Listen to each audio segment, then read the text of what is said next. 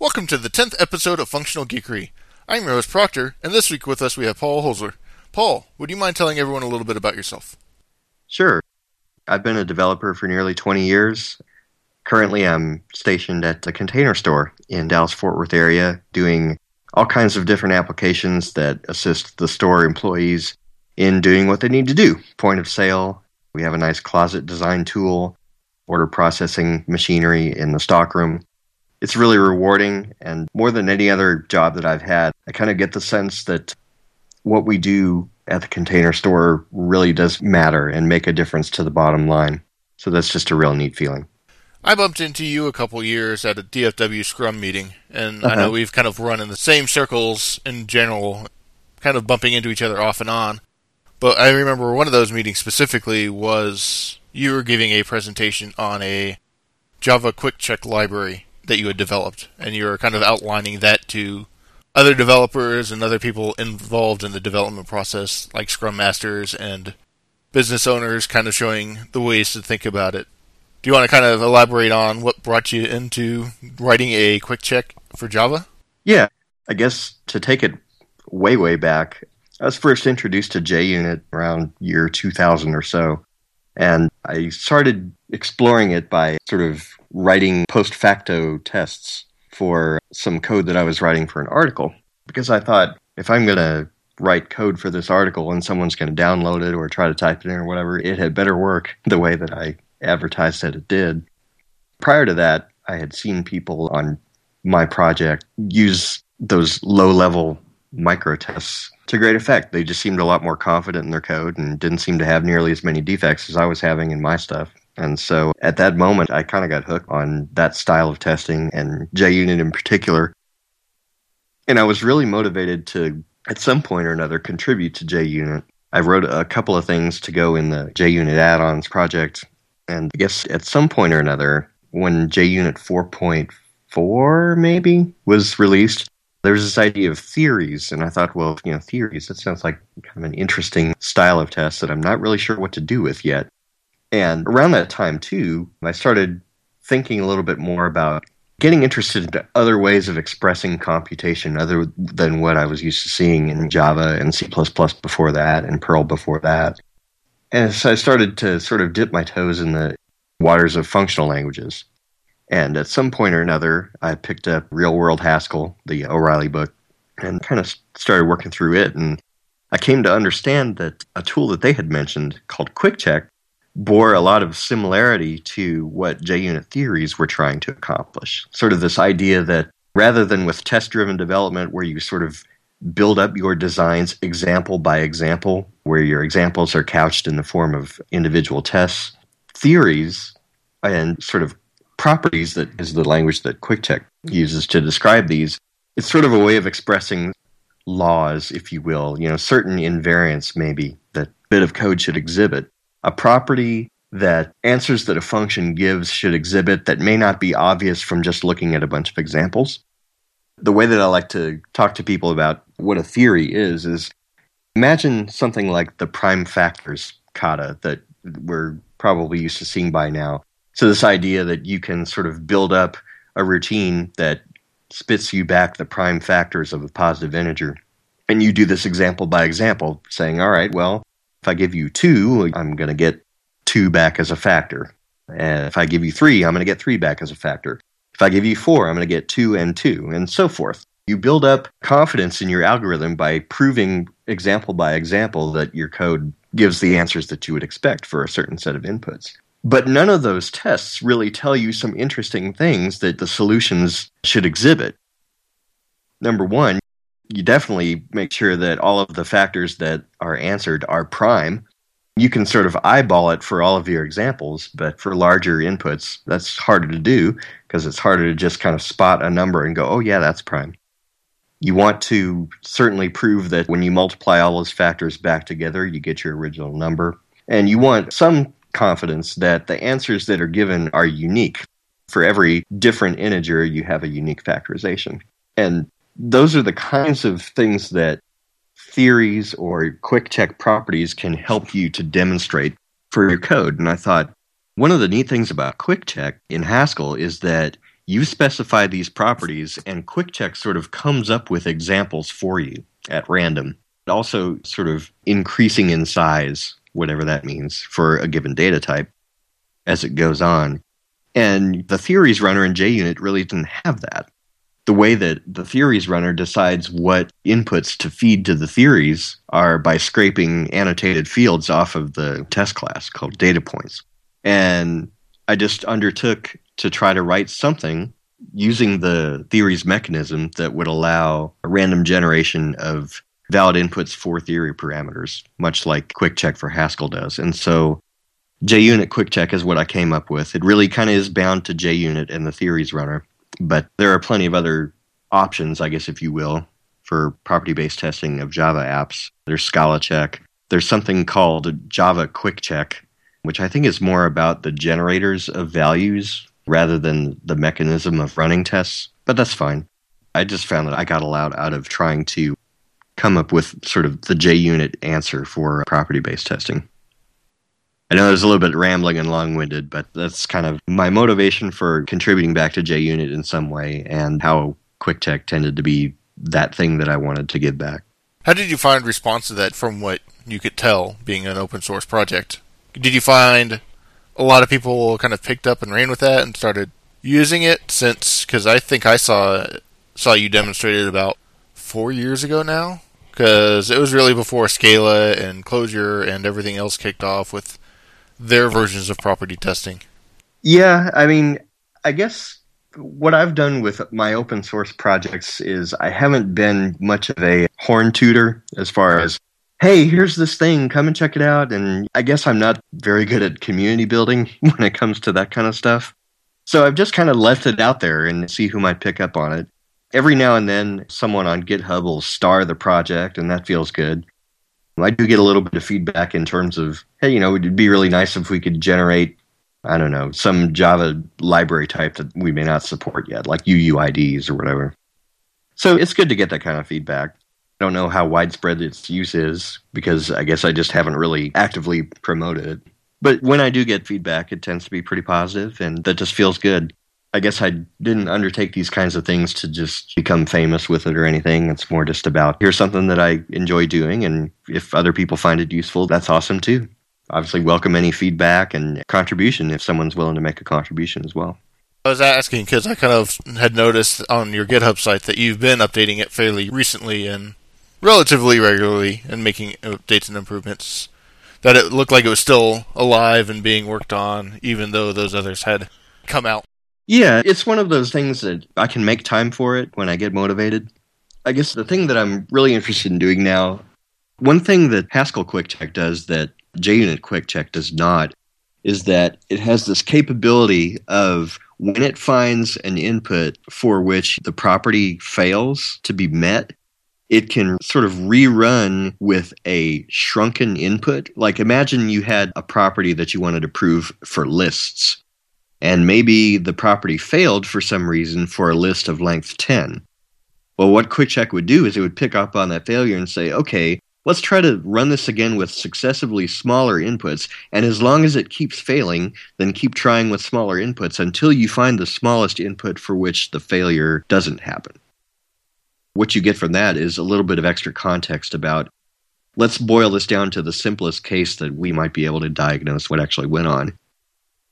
JUnit QuickCheck has the capability of sort of, as the parameter generation goes on, successively increasing the size of the parameter, but it doesn't right now have the capability to sort of shrink back on a failure to try to reduce to the simplest possible case. And I'm kind of at a point right now where I think I would need to take a deeper dive into the actual Haskell QuickCheck source to sort of understand how it decides when and how to do shrinkage of parameters to properties.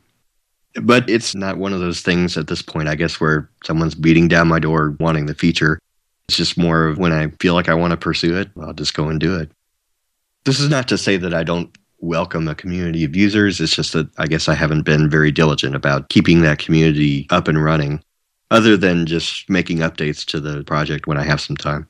I was kind of thinking about it just more from the perspective of you're bringing these ideas back into Java proper. Mm-hmm. and continuing to bring that idea and continuing to work on it. So right. Instead of kind of just saying, well, you know what, there's a couple different quick checks available and you could jump out. Go use ScalaCheck, right? Why not? That's pretty good.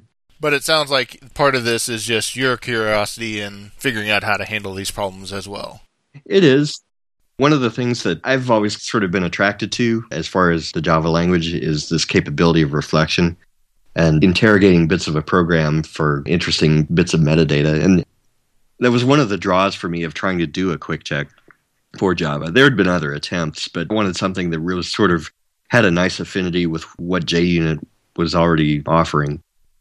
And it turned out to be trickier than you would think.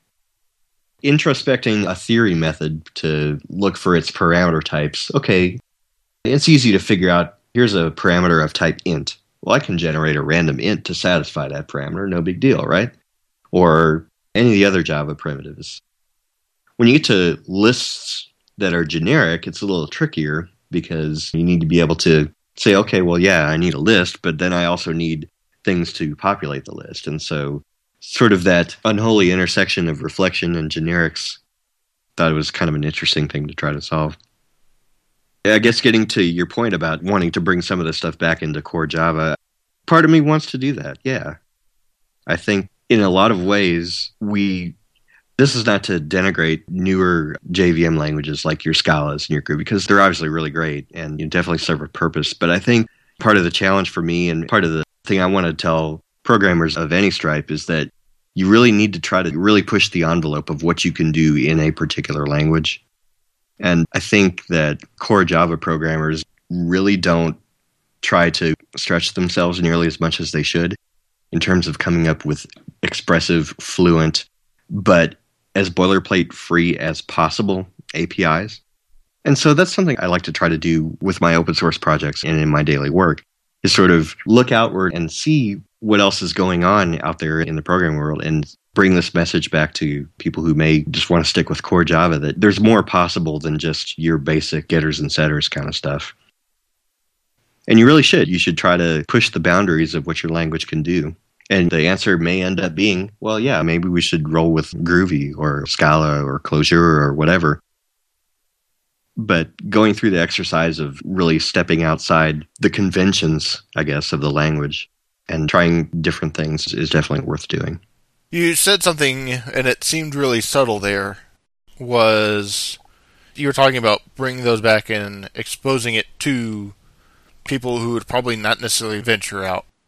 So is that a lot of the reason you like sticking with Java instead of going off and doing some of these things other languages? Is there that kind of bringing back and showing, look, you have these ideas out there, but you can bring them back in and not have to change your languages, but still be able to take advantage of that language that you know and are familiar with, but bring different ways of thinking about it. Is that?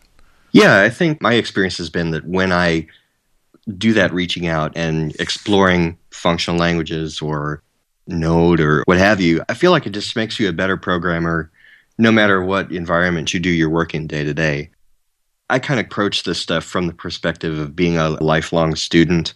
I just enjoy learning new things, and I feel like in our profession especially, you really do need to sort of exercise the muscles, if you will, of trying out new technologies and learning different ways of expressing computation. Knowledge is our currency, and our ability to pick up on new trends and technologies is just invaluable in and of itself. But then there's also the idea of, hey, maybe this thing that I learned over here while I was checking out Scala, maybe it'll help me write more concise, more expressive Java, or more expressive Ruby, or what have you. Just sort of having different ways of thinking about computation in general, I feel like is just a valuable thing to try. And that kind of extends beyond just learning a new language or a new web framework or whatever. One thing that I've gotten into recently, I've become something of a Coursera addict. There's so much information out there available for people who want to learn something new. And the MOOCs like Coursera and edX have all this great content out there about just about any subject or area of study that you can think of. And it's available to you for free. And all you have to do is reach out and go get it. And my sincere hope is that programmers especially, but people in general will just afford themselves those opportunities to stretch their minds. In your previous comment, too, it almost, and you kind of touched on it there as well, was not only that you're the lifelong student, but you're almost a lifelong teacher. I know there are a lot of people who go off and learn Scala and take some of those lessons from that or any other language that they go off and learn and say, you know what? I'd really rather be working in this language. Now that I've learned this other language, I start to see all the warts in my current language. Sure. Whether or not I'm in Java or C++ or C# or Ruby or Right. whatever language it is. Right. But you're sticking there, you're sticking with Java, and you're bringing back those ideas back into Java land.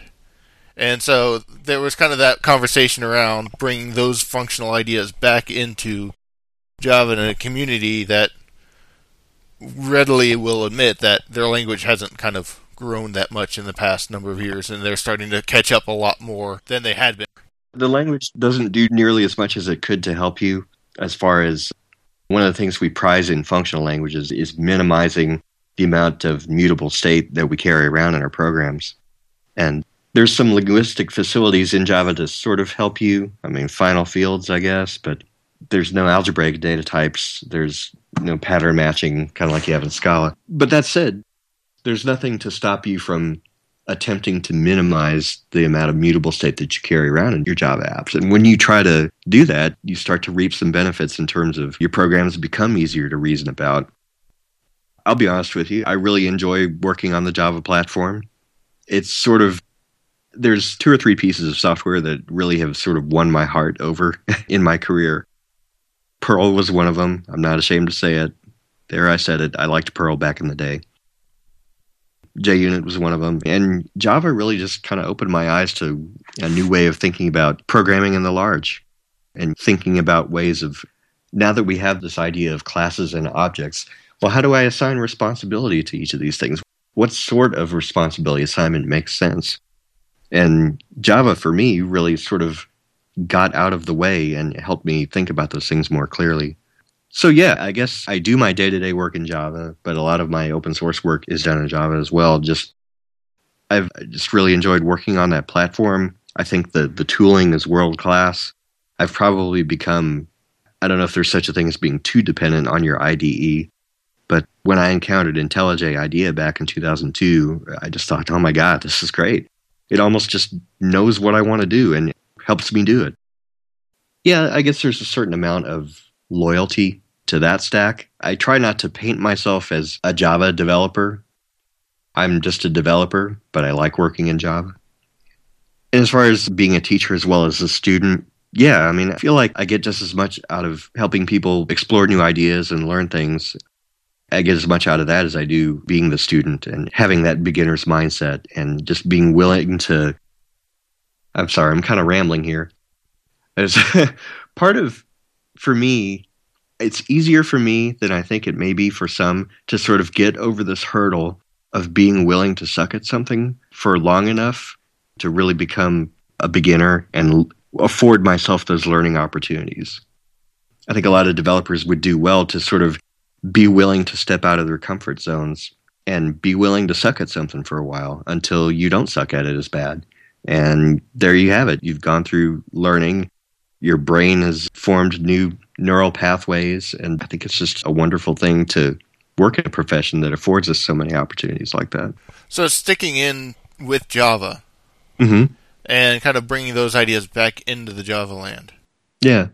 When you kind of introduce ideas back, Mm-hmm. how do you kind of bring those ideas back, or have you brought those ideas back to your coworkers and kind of getting them on board and working with people who may or more likely may not be familiar with some of the ideas you've explored from other languages like Haskell or Scala or Scheme or any of those others you decide to touch into, and bring those back and bring them to coworkers where they're willing and teach them about the concepts so it's not a battle of familiarity versus unfamiliar and this is weird, but kind of like some of the strategies for, here, let me show you how this works. How do you introduce that and keep that in the team so it's not just you off in your corner doing the weird, crazy things that people pretty much try to revert as soon as they get a chance to touch that code? Right. I guess one of the things that I'm blessed with is that, I work in an organization that really encourages that kind of outward looking and learning. In fact, one of the things that we make a point to do every week is to stop down for 1 hour and just talk about things that we've learned or it's something that we found interesting. And so I and a couple other people have taken those opportunities to bring some of the more functional ideas and sort of tie them into our day-to-day work in Java. Most people are familiar with Guava by now, Google's Commons library, if you will. And one of the things that they lean really heavily on is this idea of sort of your higher order functions like filters and transforms and maps, and carrying those things out on Java collections or iterables or streams. It's sort of a low-cost way of introducing some of those functional ideas into your Java code, rather than always reaching into your bag for a for loop to iterate over a collection in order to do something like a filter or a reduce. You use Guava's filter or reduce or transform functions to sort of eliminate that boilerplate. Now you say, okay, well, the way that you have to do that is one of the things that you hand to your filter functions is this nasty old instance of an anonymous predicate or function, which most people have bagged on Java for years for its lack of concision when it comes to anonymous inner classes. But one of the things that we told people to do is, rather than having the anonymous instance in line in your calls to filter or transform, hide that behind a method call. Methods have names. The thing that would make the filter expression more expressive is to have a name in there that describes what the filter is actually doing. And so we've had some success with that. Most of our Java-based applications now have quite a healthy dose of Guava in there. And it's sort of a really cheap way to start introducing this idea of having more intention-revealing operations on collections. A lot of times we'll just grab an iterator and do our thing, but the machinery of doing the filtering and the mapping feels kind of boilerplatey. And Guava is sort of a nice way of helping to eliminate the boilerplate. And that's sort of a neat way to gently introduce some of those functional ideas into code bases that may not have seen them before, or an audience of programmers that may not have seen that kind of stuff. Yeah, I was kind of getting there because I've heard that, and as well things like writing certain styles of testing in a different language that's a little more functional. When you're on things like the JVM or the .NET platform where you're pulling in, maybe this is Scala because it reduces some of the boilerplate, or maybe this is Groovy, or maybe this is Clojure, or some of that stuff. So, because I know a couple people there with you, and again, as we said, kind of in the same circles, and I know a couple of the previous places, but you were also a consultant previously, and I didn't know. When you go to a place as a consultant and you try and bring in ideas, you don't get to necessarily pick your coworkers, so I didn't know if there were any strategies and things like that for introducing as well for people who may or may not be as receptive on your team to certain different ideas. Yeah, that's a tough one. I guess the best advice that I could offer is to be gentle and be persistent. You're absolutely right in that some audiences won't be very receptive at all to even bringing in an extra jar dependency, even if it's only for tests. I can remember wanting to introduce something like Mockito to make it easy to provide mocks in order to isolate a piece of code that you wanted to be able to test from its dependencies, which may be hard to spin up or reset their state or whatever. And it took a long time to convince people to sort of expand their horizons and see the benefits. I think the best thing that you can do is not to preach, but just to show. Proselytizing especially doesn't work on programmers, in my experience. As easy as it is for us to get caught up in religious wars, we don't want to be preached to or proselytized to. We would rather see and feel the benefits that you may be espousing rather than just hearing about them. And it's hard sometimes, too, because I get very excited when I feel like, hey, here's a tool or a practice that I found really helpful. I'm eager to share it with people. And sometimes my enthusiasm may be interpreted more as an attempt at conversion rather than just a genuine desire to spread a little bit of knowledge and hopefully help people produce better software. I guess my message would be don't give up and be sure you're in it for the long haul, because sometimes even what seems like tiny or trivial changes to us may not be nearly so trivial for somebody else. Yeah, no, we as a community are a very stubborn bunch, so when you try and come in and try and say, hey, you know what you're doing, there's a lot better ways to do it. Right. We tend to go on the defensive. Absolutely. Yeah, I guess there's conflict in both ways. And on the part of the message sender, you want to make sure that your message isn't interpreted as, I'm not saying that you don't know what you're doing. I'm not saying you're not smart. I'm saying here's something that I found really helpful, and it may help you do even better too. And there's some action to take on the part of the receiver too, is we can get very defensive. And most of us are very proud of what we do. And we sort of, I had a coworker one time saying that his programs were like his children, and he would protect them to the death. And I thought, well, it seems a little extreme. I mean, it's certainly admirable that you want to do the best work that you can, but it doesn't mean that what you do is perfect, and it doesn't mean that it can't stand to be improved in some way. Because I think everything can stand to be improved in some way. I want to create software that's as good as I can make it. Do I succeed all the time? No, I don't. I'd like to think I succeed most of the time. But I know that there's always room for improvement. And so I guess one bit of advice I would give to anybody is be willing to listen to honest feedback and be willing to act on it if it's something you feel like is worthy. How many languages have you kind of brought back in? Is Guava just the big one that you kind of bring into the Java land, and you pretty much leave the others alone except for the concepts that they bring, and you just deal straight with Java? Or do you tend to try and take advantage of some of the other languages with the JVM? It sounds like you pretty much stick straight Java. For the most part, my work has been in just core Java.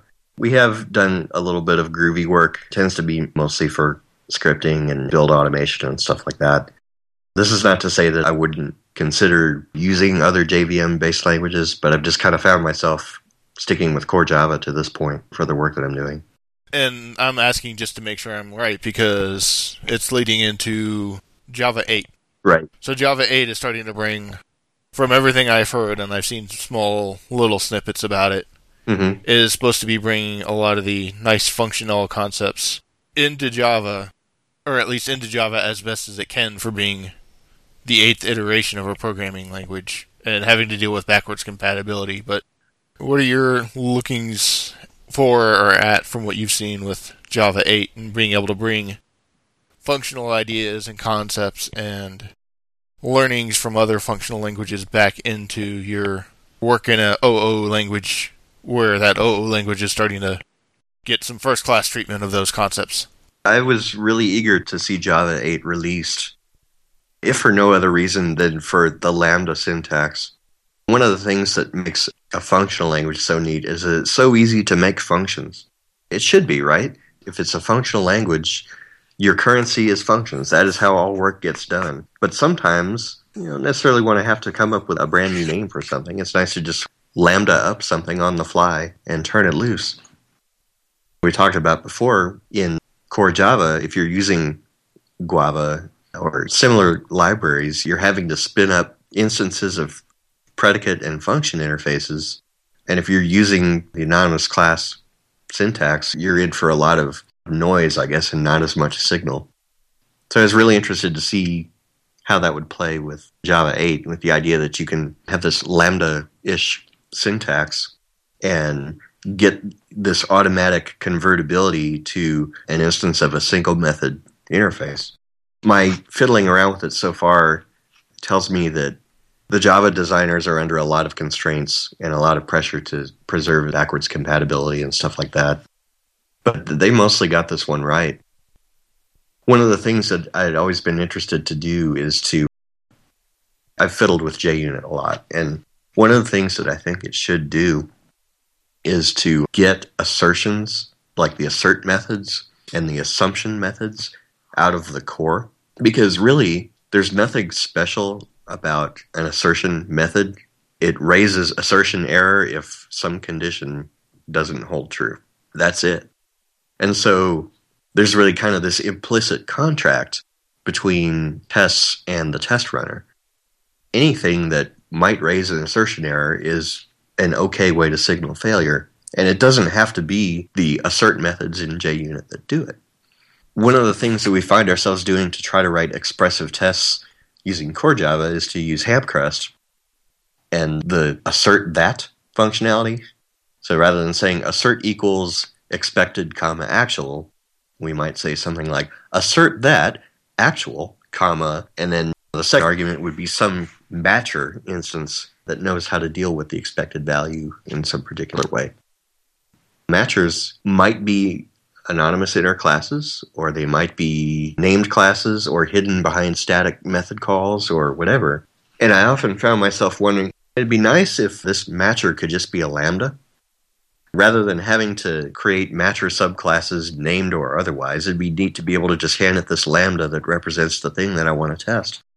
And then I'd be done with it, and I wouldn't have to create a whole lot of extra classes. I could just kind of say, boom, here you go. The sad part, though, is that the matcher interface in Hamcrest is not what they call a SAM type, a single abstract method type. And those are the only types that are eligible for lambdas to be converted to instances of those types. And I wrote just a little assertion library that leveraged Java 8 predicates to say, this is the thing that specifies the condition that the value must meet. Otherwise, the test will be considered failed. I call it LambSpec, I guess, to reflect the idea that it's very lambda leveraged, but also uses some syntax that was kind of inspired by RSpec. I say inspired, and maybe I should just say stolen from. But this is out on GitHub, and you can have a look at it. I thought the results were pretty positive. I was excited to see even something as seemingly innocuous as the lambda sort of take on a new life, if you will, as being leveraged in an assertion library for unit tests. I'm very positive about that. I have not played nearly as much with streams or some of those capabilities, but just from a syntax perspective, from the perspective of trying to come up with expressive yet reasonably concise code, I think lambdas are going to be a big win for programmers. From what I remember, going back to Java after working in C# and getting past C# 3.5, right, and 3.0, so we had the link expressions, the language integrated queries, which essentially gave what the Groovy or the standard map reduce filter functions were. Went back and moved to a team inside the company for a little while that was on Java.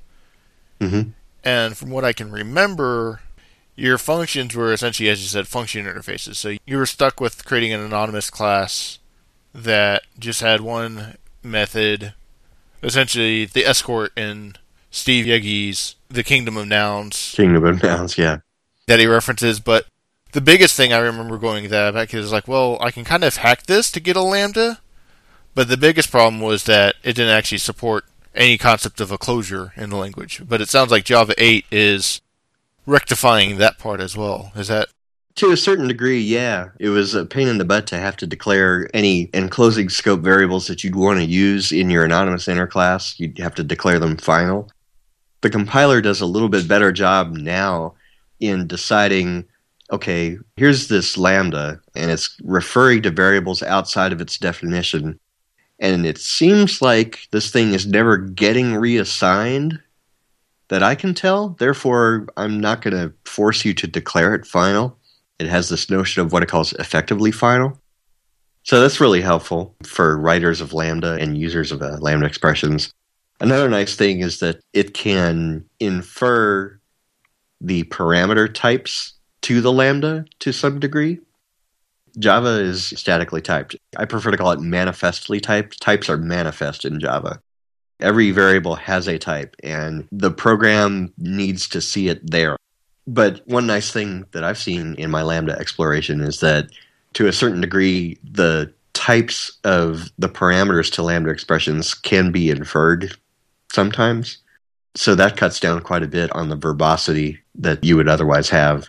You don't necessarily have to specify a type on a Lambda parameter when it's obvious from context what it should be. That's a real big win, too. And I think that'll help spur the adoption of the feature as organizations start running their programs on the Java 8 VM. Is it giving good support for generic types with the Lambdas as well? Or is that something that they're still kind of working their way through? Because I I don't remember reading enough to be able to pull that out. Yeah, and I probably haven't stretched the limits of what can be done with that either. I can tell you that Java 8's predicate and function types are generic in the types of parameters that they take, and for my limited usage of them, there have been times when the types of the parameters to the Lambda, even though the SAM type has generic type parameters on it, a lot of times the parameter types can be inferred, and there are times when I do have to coax it with a manifest type, but I've been really pleasantly surprised with the level of inference that I've been able to get from my somewhat limited Java 8 explorations. I think they did a really good job. So, based off all your dabblings, what are some of the things that are on your wish list of things that you could get back into Java that you think are nice from a bunch of the different languages that you've played with and messed around with? Because you're pulling in a quick check with your JUnit. What are some of the other things you'd either like to try and dabble with yourself or like to see kind of brought back in and enhanced that would make Java extra nice in your opinion? I'd have to tell you that I can't think of anything in terms of language feature that I really wish I would have in core Java. I think the thing that I really enjoy a lot about Scala and Haskell is this notion of an algebraic data type and sort of being able to pattern match the idea of like an optional type where you have a none or a maybe something. I feel like that's one of the things that I enjoyed most about my Scala and Haskell explorations, but I feel like bringing that into the Java core language is a little too out there. Java and Haskell are really kind of different beasts when it comes to that, and it'd be a little bit much to try to add to the language, but it's a feature of those languages that I've enjoyed immensely. I wasn't sure if there were any other patterns, because I could kind of see where you might be able to do a library for some of those types, but as far as the pattern matching, yeah, I could see where that could be a big win. Yeah. Bringing it into a language like Java. Yeah, it's interesting. I mentioned optional, where you have a none and a maybe T. There actually is an optional type in Java 8, and it is generic. It's optional of T. And I find it interesting that it's supposed to be the cure-all for all your null pointer exceptions, yet I can say something like optional of integer x gets null. Well, how's that help me?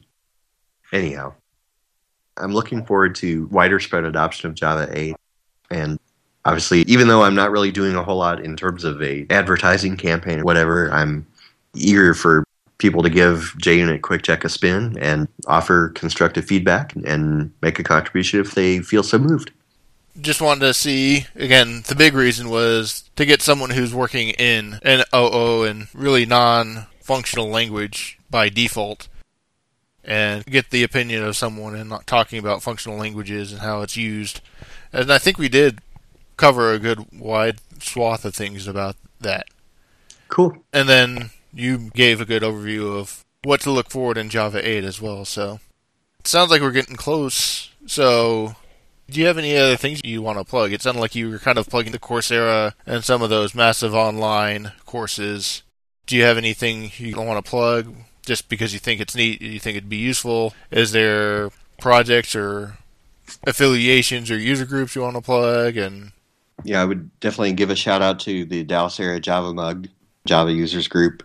There's lots of good speakers coming in every month. Improving Enterprises is the organization that hosts the meetings, and they do a great job with all of their user groups, Java Mug included. If you're a software developer, I would recommend affording yourself the opportunity to expand your mind a little bit with a MOOC like Coursera or edX. Right now, I just started taking design and analysis of algorithms class. This is kind of a refresher for stuff that I looked at a long while ago in school. I just felt like I kind of needed a refresher on. Never hurts to throw some new stuff at your brain and make it hurt for a little while, but ultimately come out hopefully thinking more clearly and logically. I guess that's about all I can think of for right now. What other Coursera courses could you recommend to people who are interested in looking at it and haven't really checked them out before? Definitely, if you are interested at all in functional languages, and especially if you've come from more traditional, I guess, Java OO background, definitely check out Coursera's course by Martin Odersky, who is the creator of Scala. I think it's called Functional Programming Principles in Scala. Got a lot out of that. He, along with Eric Meyer and I think maybe somebody else, also offer something via Coursera called Principles of Reactive Programming. Dilip has taken this, or was taking it, so I've heard good things about that, and it's sort of on my wish list for watching out for the next offering of that one. But really, even if you don't even necessarily have to take a course that's computer related or math related or whatever, there's just all sorts of info out there for the taking for free. And all they ask is that you give a few hours of your week for a few weeks to check it out. And one of the things that I think is really neat about the MOOCs too is you can be as active or as passive a participant as you want. If you don't intend to earn some sort of certificate of accomplishment for finishing the course, but just want to look at the lecture videos or maybe a couple of the homework projects, you're totally free to do that. And you haven't lost anything by spending that time. So you can dive as deeply as you want, or if you just kind of want to dip your toes in the water a little bit, then that's okay too. But all of it is welcome. How was the Scala course from your experience taking it? Was it more about Scala in general, and you've had to kind of ramp up on Scala at the same time, or was it kind of more generic where it was less of a Scala course and more of a functional course that used Scala as the backdrop? I think it was about half and half. I mean, there was quite a bit of Scala involved, but I would say that what I got of it was more of sort of decomposing programs in more of a functional way. If I were to, this was probably a year or so ago that I did this, and if I were to sit down and try to write you some Scala right now, I'm not sure how great it would be. But really, the important thing for me was just to sort of take some respite for a few weeks and just look at computation in a different way. And how would you accomplish something if you didn't have mutable state? Or things like algebraic data types and the pattern matching constructs in Scala. What does that even look like? How does it compare to structures that I'm used to seeing in my everyday work?